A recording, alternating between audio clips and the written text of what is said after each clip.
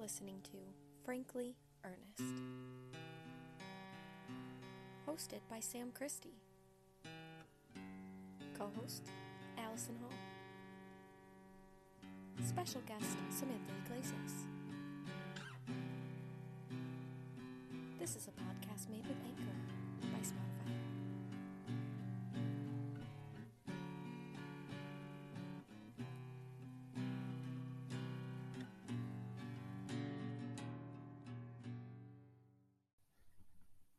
Hello, everyone, and welcome to Frankly Earnest. I'm Sam Christie, the host, and I'm with Allie, my co-host. Hello, Allie. Hello, Sam. How are you doing today? I'm doing well. How are you doing? Okay. You know, I'm all right. I'm here, and it's great to be here. It is really good to be here. We just put out episode 3. I'm really excited for people to listen. Mm-hmm. And if you have, then made it here. This is episode 4. Usually you announce the episode and discuss it, but maybe you've done that already in the intro. I won't. I will make sure in this one that you open us up. Well, listeners, this is what you get when we rely on Sam to provide the information.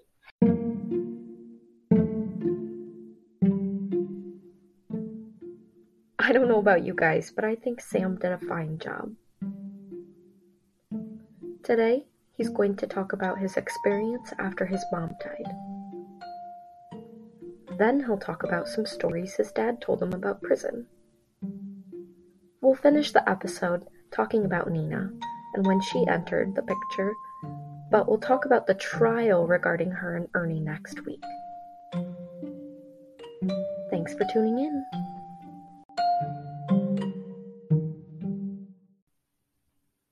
So, here we are, episode 4, Prison Stories. I've been thinking about the years after my mom died, Mm-hmm. and wanting to tell what that was like for me, just because, especially because I haven't had a good feel for who I was.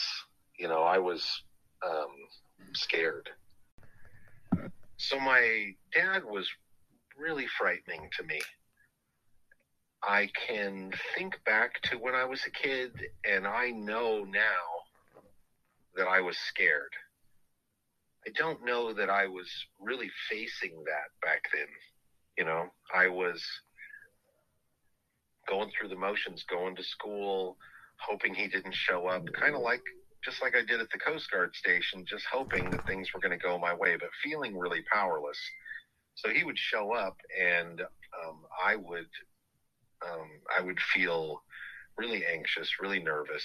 And I think I was a really anxious kid in school too. I got targeted by bullies a lot, and I was learning at home to stand still and take the smacks to the face. And so at school, I just kind of fell into that same role. And, you know, I mean, that's like throwing gasoline on a fire. You know, if a bully can slap you and you just stand there and wait for another one. Yeah. And so I was getting harassed quite a bit, and I was just really nervous too, and I thought, well, all kids are just super nervous, you know, in school, and you know, I now as an adult look back and I think, well, school sucked. School, the way we do school, is anxiety producing, you know. Yeah. It absolutely is. But it was the bright spot in my life. It was the place I could go where my dad couldn't. So I was living with my grandparents, and I was going to school and trying to do well there and trying to avoid the bullies. And by 3rd grade, I was pulling ahead of most of the class, and starting to kind of feel secure, you know, that I had this value because I was really smart. And, you know, people would say, oh, you're going to be a doctor or a lawyer. And I just kind of thought, okay, yeah, I'm going to get through school, and then someone's going to look at me and say, all right, you're so smart, let's make you a doctor. And that's not really how that works. Yeah. I didn't really develop good study habits, and I was interrupted a lot So my dad would just show up, right? Yeah. And incidentally, this is kind of what I would do too after I ended up getting divorced. I would just kind of show up at the house and see who was available to visit, and because my life was kind of falling apart. I was falling apart, and my dad's life was falling apart too, but he handled it a lot differently than me. So I didn't, see a lot of what he was doing back then. He would just come into my grandparents' home and make a mess and make a fight and drag me out and take me somewhere unpleasant, like working on the boat. Or sometimes, he'd come over on his Harley, and he lived out in Fieldbrook by himself. And he had a series of girlfriends and relationships, and did some armed robbery and some arson and, his usual shtick. We're working on getting his arrest records, right? We are working on those. So Allie's gonna call with me tomorrow. We're gonna call the Humboldt County Sheriff's Department together. Yep. And see if we can get that request moved forward. Yep. The same thing with Claire's as well. And Claire, yeah. Claire's missing find information persons. on Claire, yeah, that'd be great too. Yeah. Well, anyway, that was what my dad had going on, and then he, within a couple of years, and I'd like to get the dates for these things, but within a couple of years, he went on this shooting spree, this multi-day spree, going around town, shooting windows out of houses. He shot into 30 occupied dwellings. That was his charge, I believe. That's what he said. And he went to prison. And I was almost 8, I think, when he went.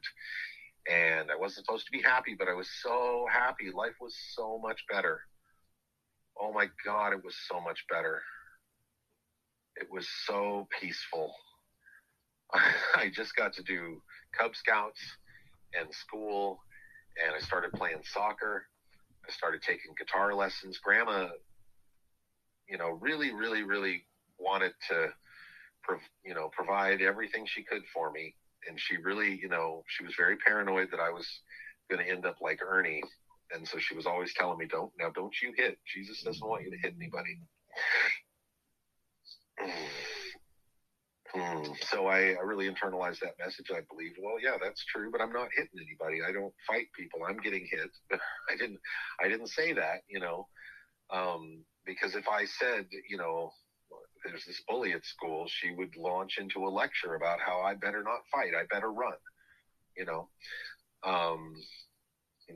run, go tell the teacher, don't you ever fight back. And, I now see she was just worried about cranking out another Ernie, because she was still going through the trauma of having him as her son.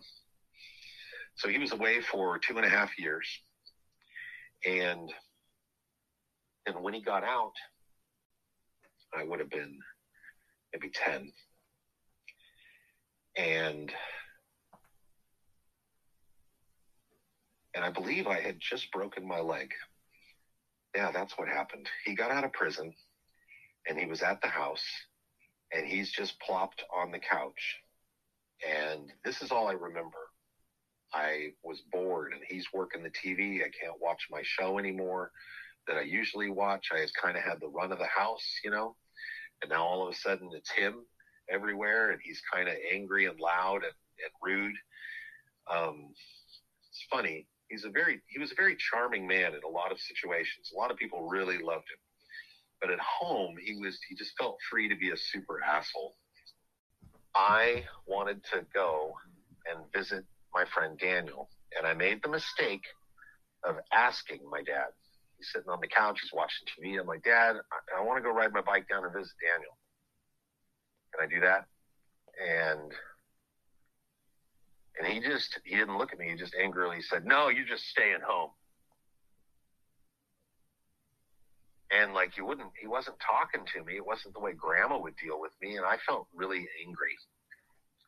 So I went outside, out into the driveway, and I thought, screw him. He's watching TV. I'm just going to go visit Daniel anyway. So I was a rebellious kid. So I got on my bike and I rode real fast, went down the driveway, shot out into the road, and the neighbor was driving by, and I hit her car, broke my femur. Oh my God. And wound up in the hospital. Jesus Christ. And the upside is I don't think my dad even came with us to the hospital. My grandma and grandpa took me, and my dad just took off. And so for the next few months, 4 or 5 months while I was healing, I didn't see much of it. It was right at the beginning of 3rd grade when I broke my leg, because I was in Mrs. Bush's class in a wheelchair, and there was a girl in that class who was also my neighbor, and her dad built a little lap desk that would sit, that I could use in my wheelchair to do my schoolwork and do my homework. Oh. Yeah, right. I feel like her name was Beverly or Barbara, but that sounds like an old name. I don't know if that was her name, but she lived around the block from me, and that was in 3rd grade, and my dad really wasn't there. And then he was in jail when we moved, so we had to go visit him a little bit when he was in the California prison system, but he was sometimes put in places like way far away, and so thank God we didn't have to do it very often. We took a few trips, down to Southern California, 2 or 3 trips to visit him while he was in prison, and then he got moved back up. And so one of his stories is how prison went for him, and anybody who hates my dad and wishes he got all the punishment he could might be angered by this story, but it is his story. So he was in kind of a medium security situation, working in the kitchen with a lot of people, big prison population, and he got into a disagreement with the folks who were running the kitchen. So it was all ganged up in prison. And he said the Mexicans ran the kitchen, and they had all their people in there in those good kitchen jobs. But my dad had gotten a kitchen job, and they were kind of pressuring him to leave that job, and he didn't want to. And they told him that he needed to go request a transfer, or they were going to roll on him, which I learned means beat him up. And his response was, "Fuck it, roll on me." And that's kind of who my dad was. Now, he was a coward, and when it came down to it, if he could be, but he wouldn't back down face to face with someone. Someone's talking trash. My dad was ready to go for it, ready to start swinging, even if he lost, because he was never going to, cower or, he was never going to look like the weak one, Yeah. He's the insecure, typical alpha male, but like, I don't want to say typical, because he, is perhaps more violent and crazy than most. But he was quite deranged. Yeah. Yeah, but he was very open about it in public, which was not something that I'm used to seeing. There's a lot of tough guys out there, but my dad was the one that would start a fight with a stranger for no reason. Yeah. And he was ready to go to the hospital over it, like right now, all the time. It was very, very jarring to have to be around him, because I liked dressing nice and going places with my grandma. We'd go to the convalescent hospitals after church on Sunday, not every Sunday, but like every other Sunday. My grandmother did the flowers for the church, and she'd load up a bunch of extra flowers or leftover stuff from the service and then re-bouquet them while I played at the church. And then we'd go, and she'd have a round of folks who who she knew, or folks who had been in the church but were in this nursing facility. And she'd drop off flowers, and we'd sit and visit with people. And I enjoyed that kind of life. I didn't really like going down to the bar and getting called names and, having people fighting. And anyway, whatever. It wasn't my thing. But he wanted to tell me about his prison experience. And so it's his first year in prison, right? And he's been in a couple of facilities, but he's in this one, Susanville in Central California. And he tells the Mexican leader, like, no, I'm not going anywhere. I'm going to keep my kitchen job. And you do whatever you have to do.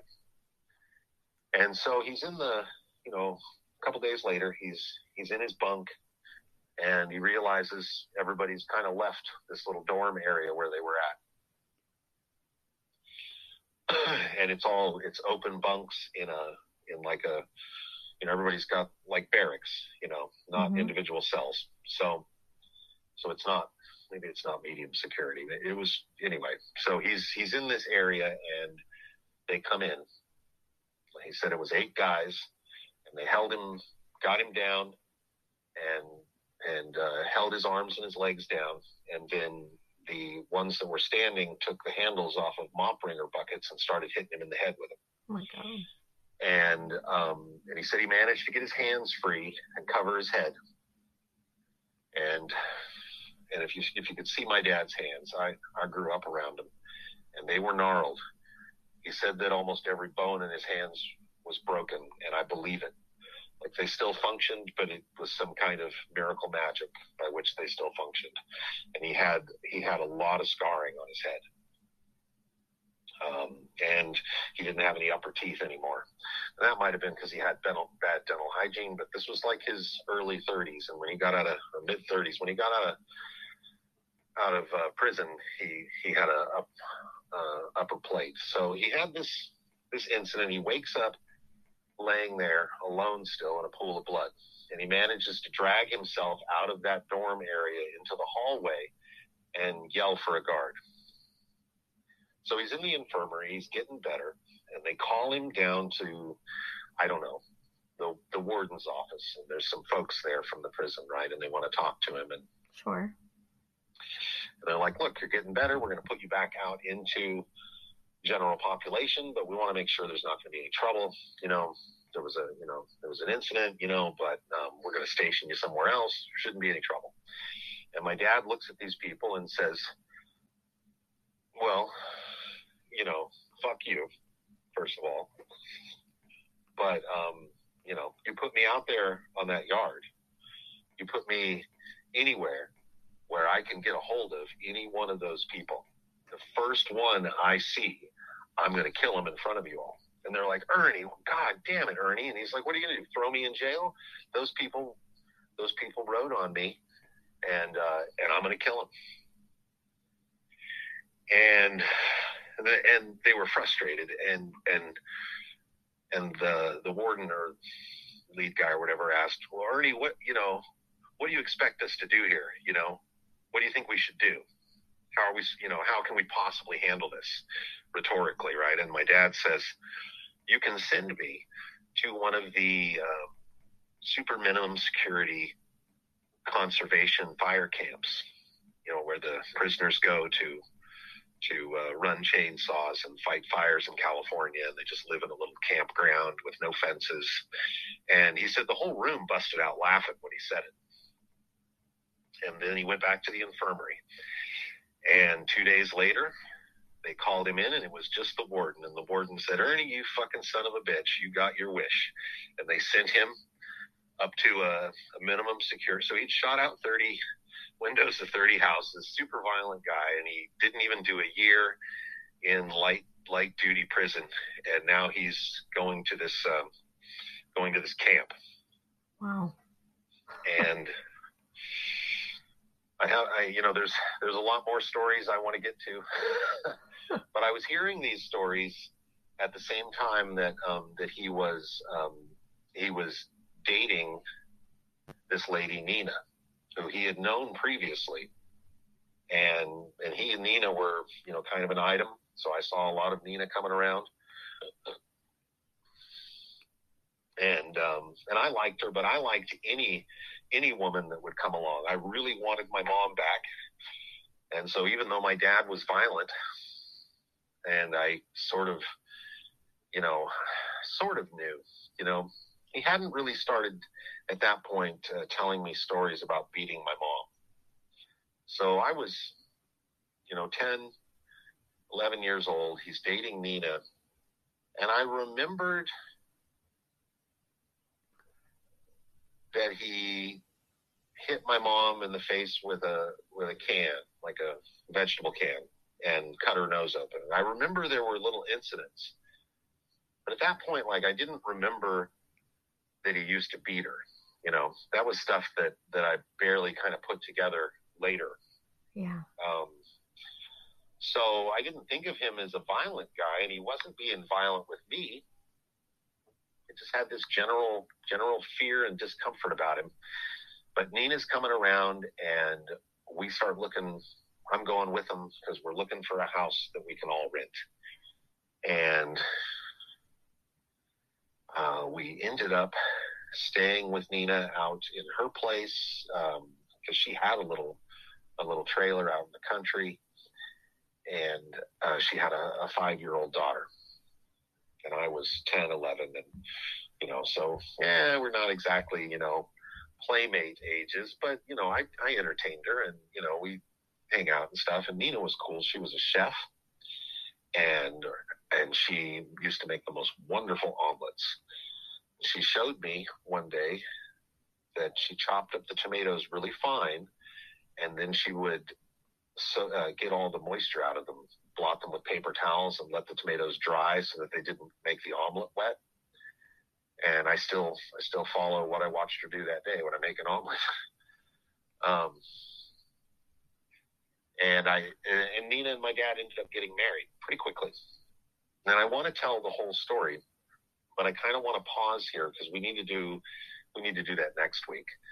I want to tell the whole story of what happened with Nina, and then we can talk a little bit about the trial, because that's going to take a whole episode. So that's next week. If you're listening now, come back next week. That might be a little early to say it, but I'll keep dropping hints. But anyway, my dad's telling me stories, and whatever, Nina, I knew all I needed to know. What, they're getting married, what, we're getting a house. Okay. I was 11. I had my own concerns, school and friends and girls I liked, and wondering how this was going to affect me. Was I going to have to change schools? But it was, for the most part, it was kind of nice to have my dad occupied. He was still kind of an asshole. Every evening I had to go to bed early and stay in my room so that they could have their time alone. And I'm kind of a smart ass. So anytime I would mouth off about that, then I would end up being sent to my room without dinner. So I've, been in there 4 or 5 in the afternoon and instructed, well, we'll see you in the morning. And I knew better than to come out. So it was, at least his, I look back and his focus was on her, and I wasn't being abused, but I didn't really know what was coming, So I really wanted to be out there with the action, see what's going on. And I wanted to be around my dad. I wanted to hear his stories. He had all these Polaroids of folks he went to prison with. Getaway Bob, Sherelle was a little bit of an artist, and he used to do watercolor colored pencil drawings on on the envelopes that my dad would send me letters in. So I'd get these envelopes from prison, letters from my dad, and he'd have had Sherelle do the drawings. And he had a photo of Sherelle there. There's my buddy Sherelle. He had a photo of Getaway Bob. Getaway Bob was a bank robber in the days before facial recognition technology, before any kind of database. He'd never been arrested. So nobody knew who he was. He'd walk into banks and rob them without a mask on and walk out. And they'd look at the camera and like security footage and like, well, there's the guy. That's him talking to the teller and robbing the bank. Who is he? We don't know. And he got away with it for a long time. That's why they called him Getaway Bob. But he had some money and he robbed banks all over California. This is the story. So we'd have to check all this, but it's a fun story. Getaway Bob had a girlfriend who was a former Miss California. That should be easy to find out. Getaway Bob was in prison. He might have been a liar. Anyway, that's the story that Dad told about Getaway Bob. And he dated this Miss America or Miss California, and then they broke up, and she ended up next with an FBI agent who had happened to be working on those bank robberies. And like 5 years into their marriage, he put 2 and 2 together, and they went and picked up Getaway Bob and threw him in prison. Because how could that happen? Wow. You work on a string of robberies, and then you end up dating a girl who was with the bank robber. That's crazy. Anyway, so Getaway Bob was one of the guys in the photos, and ironically, in the end, he didn't get away. Another guy in the photos was Grand Theft Avocado. He had stolen a bunch of avocados, but he apparently, stole them from his girlfriend's dad's orchard, and her dad was connected to a judge, or was the judge in that county. And so Grand Theft Avocado got charged with Grand Theft Avocado. I'd ask, what's Grand Theft Avocado's real name? And he's like, well, I don't know. We just called him Grand Theft Avocado. And then he had this story. So he had these stories, right? And he had these photos. And then he had this other friend called Little Red. And he'd tell stories about Little Red. I noticed right away, I didn't know which one in the photos was Little Red. I'm looking through all the prison photos. I see Sherelle, I see Getaway Bob, I see Grand Theft Avocado. I was like, I can't think of his name. Yeah, that's because it's Grand Theft Avocado. But Little Red, I hadn't asked yet, but I didn't know which one was Little Red, and I was starting to feel like there wasn't another person in the photo that could be Little Red. And then my dad was telling me stories. He told me the story of Little Red, and it hadn't escaped me completely at this point, although I really thought he was talking about somebody else, because he was insistent that he was talking about somebody else, not him. My dad was 5'9", flaming red hair, easily could have fit Little Red, but I didn't think this, because he's telling it like this is another person. This is a separate person, Little Red. And he would talk about his conversations with Little Red, because he would watch Little Red do something that he said really bothered him. When the new bus would come in with new inmates, Little Red would go up and wait. And as the new inmates got off the bus, he would spot the biggest one in the group, and he would go up to them and confront them and say, you're gonna fight me right now, and I'm gonna kick your fucking ass, or you're gonna get down in front of everybody and suck my dick. You got 2 choices. We're explicit, right? Very explicit. And my dad says that every inmate, none of them wanted to fight. They'd all just get down on their knees and suck his dick right there. And my dad would say, I talked to Little Red after, like, dude, why do you do that? And Little Red would say, this is my home. This is my place. His story about Little Red always involved his conversation with Little Red, where Little Red would explain to him why he did that, why he had to, because he couldn't have big guys coming in thinking they're tough. He needed to show them that they weren't. And he needed them to see it, everybody to see it, and that was his thing. And my dad wouldn't provide any more commentary on it. He would just, the only commentary he ever gave was his original, in his story, the question of Little Red, why do you do that? So it really does kind of, for me now, it kind of begs the question, if I'm using that phrase right, it seems pretty obvious that he was just telling the story that was his way of telling what he did, because there wasn't really any of him in the story. It was all a story about Little Red and him just, asking Little Red questions. And then he had all of Little Red's answers recited. So obviously it was him. But now, is that really what happened? I don't know what really happened, but it's possible that, that he was doing that kind of stuff in prison. Anyway, So he would tell me these stories, and I don't know. I don't know if it's a blessing or a curse to know them now, but he was in the in this minimum conservation or minimum security, no fence conservation camp in the Redwoods in northern Mendocino County. Yeah. So aside from possibly intimidating and sexually assaulting other inmates, my dad also worked on the fire crew. Now, they already had folks running chainsaws, so even though he said he had experience with chainsaws, he was part of the crew carrying tools, and then it became his job to be the what they call the swamper, or the person with the chainsaw. He carried their gas and oil and had their tools ready for them, and they would just work together as a team. But again, my dad's working in the kitchen,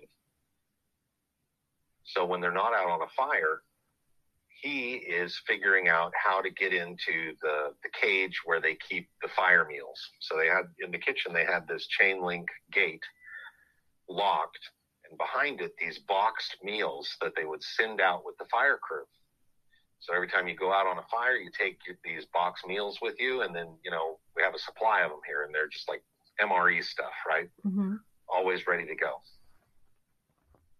But my dad figured out that if he could kind of unhook the hinge on one side of the gate and then use kitchen tools, he could pull the boxes forward and he could get them out one by one and then push them back in. So he'd pull a box out, open it up, take the brownie out.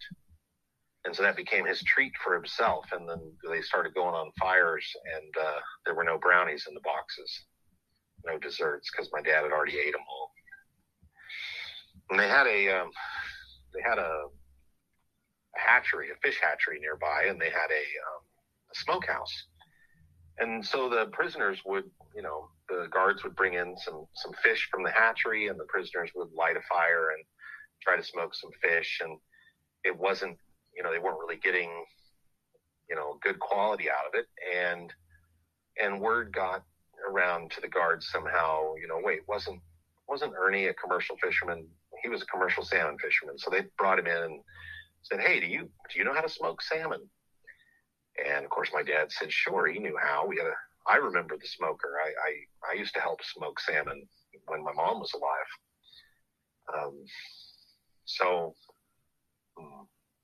Anyway, my dad starts smoking the salmon, and he's going to get a supply of fish. He's trying to get the stuff together for the brine, everything he needs to start.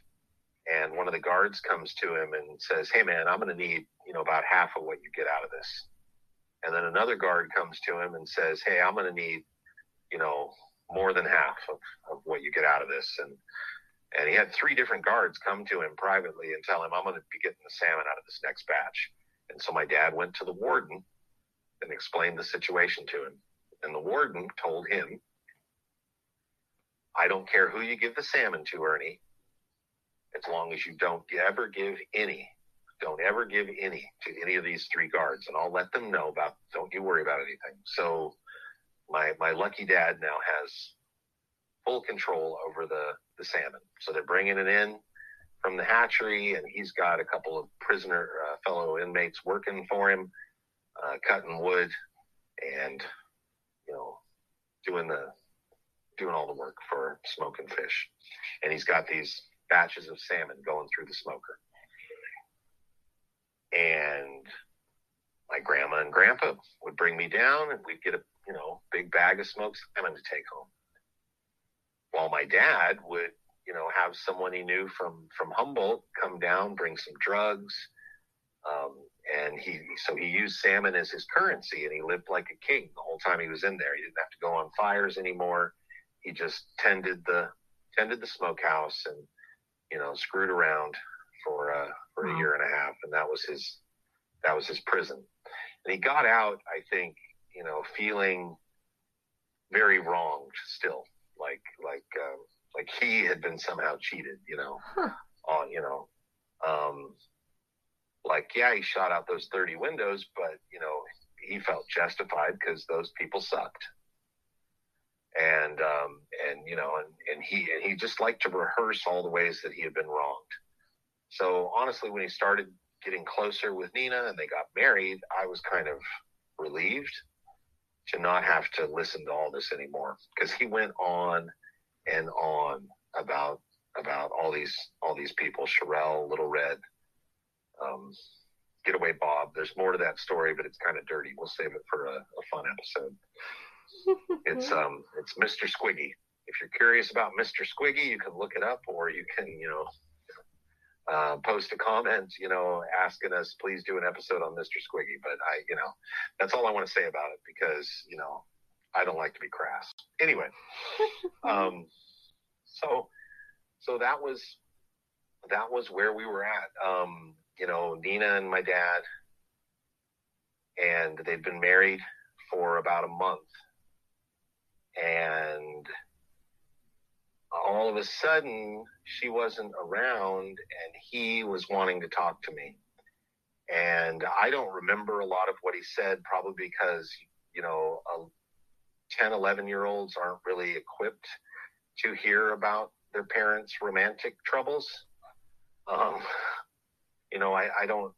And also he was nuts, but I didn't really realize that at the time. But he was very unhappy about Nina. And he told me that as soon as they got married, she had stopped having sex with him, to control him, because that's what women do. And, he's really pissed, and he's not going to stand for this. And, and it's because she's talking to her mother, and, he's got to cut them off. Like, he was very open about that. And then one day we were riding in the truck, and I'll tell this part this week, but this is all I'll tell about it until we come back next week, and then we'll talk about the trial. But we were riding in the truck, and we can revisit this too. But my dad was driving, Nina was sitting next to him, and this is a regular cab, just a bench seat, 1981, 78 maybe, Dodge truck. Mm-hmm. And it's him driving, Nina next to him, her 5-year-old daughter next to me, and then me over up against the passenger door. And we drive into Eureka, and my dad is doing all the talking, and it's turning into yelling. And she's arguing back, and he grabs her purse out of her hands and throws it out the window on 4th Street, this big 3-lane street coming into town. He's going through the light, a big intersection, just throws the bag, and it, scatters all over. And she gets upset, like, what are you doing? And he hit her. And he hit her until she stopped and sat still and stopped complaining. And she's crying, and she's got blood on her face. And then he just ramped up to new levels of condemning her and shaming her, and he's got it all figured out, and she's full of shit. And every time she would disagree or try to say something, he would backhand her again. And we drove through town like 10, 12 blocks like that. Wow. Until finally we're on another one-way street and heading up to my grandma's house, I guess. And she screams, "Let me out, stop the car." And he actually stopped. He just obeyed. It's a weird thing with my dad, but this would happen from time to time. Someone, even me, although I didn't do it much, but there were times you'd give him a direct command, a assertively, and he would just fold. It was the weirdest thing. But she said, "Stop the truck, let me out." And he stopped. And she climbed over her daughter and me. And I opened the door as she climbed over me, and her face was completely red. Like, just, it, I don't want to say that it looked like hamburger, but there was not, I couldn't make out her face. Yeah. She was just swelling and blood. And, wow. And she climbed over me, and she went running down the road toward the oncoming traffic. It was a 3-lane one-way. And my dad's like, "Close the door." I closed the door, and we start driving again. And we drove about a half a block, and Nina's daughter, 5 years old, gets up in the window and starts banging and yelling for her mom. And so my dad stops the truck again and says, "Let her out." Oh my God. So I get out of the truck, I open the door, she climbs down and runs down the street toward her mom, who is almost to the oncoming cars right now. But I'm standing there. Nina's still running toward the cars, and her daughter takes off after her, right in the middle lane of this big 3-lane road. And I got back in the truck, and my dad just drives over to Grandma's house. And we didn't say he didn't say anything about it. We just went in, and I don't know what he did, but I felt like I was off duty. And so I went and played with, I had a Commodore VIC-20, played with my computer until later that night when the cops came. And then we'll get into what happened next week on episode 5. Episode 5. Oh my God. Whoa. Do we have a title for this one yet? I don't know. What are you feeling? I really like Getaway Bob or Grand Theft Avocado. Getaway Bob, Grand Theft Avocado.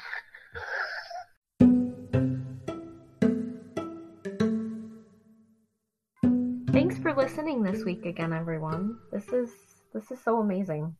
It really is. It really is. Amazing for me. Thank you, Allie, for putting it together. And thank you, everybody, for continuing to listen. And I hope you'll stay tuned for the exciting stuff coming up. Yeah. We've got a lot of exciting stuff. Don't forget about Ernie's arrest records, Claire's missing person records. We got a lot we're looking into. A lot of guests we're planning to come on. We just hope that you'll stick on for the ride. There you go. And we'll update you guys. Yeah. As soon as we find out about, whatever information we can find. Yeah. It's and I'm excited to be doing it.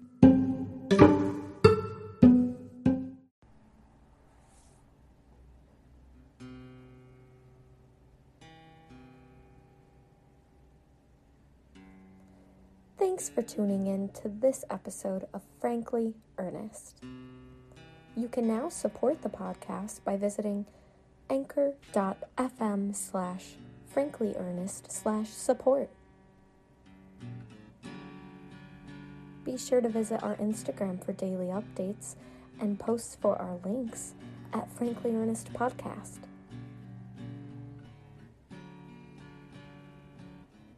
You don't want to miss out on Sam's TikTok at The Velvet Brick. See you next week.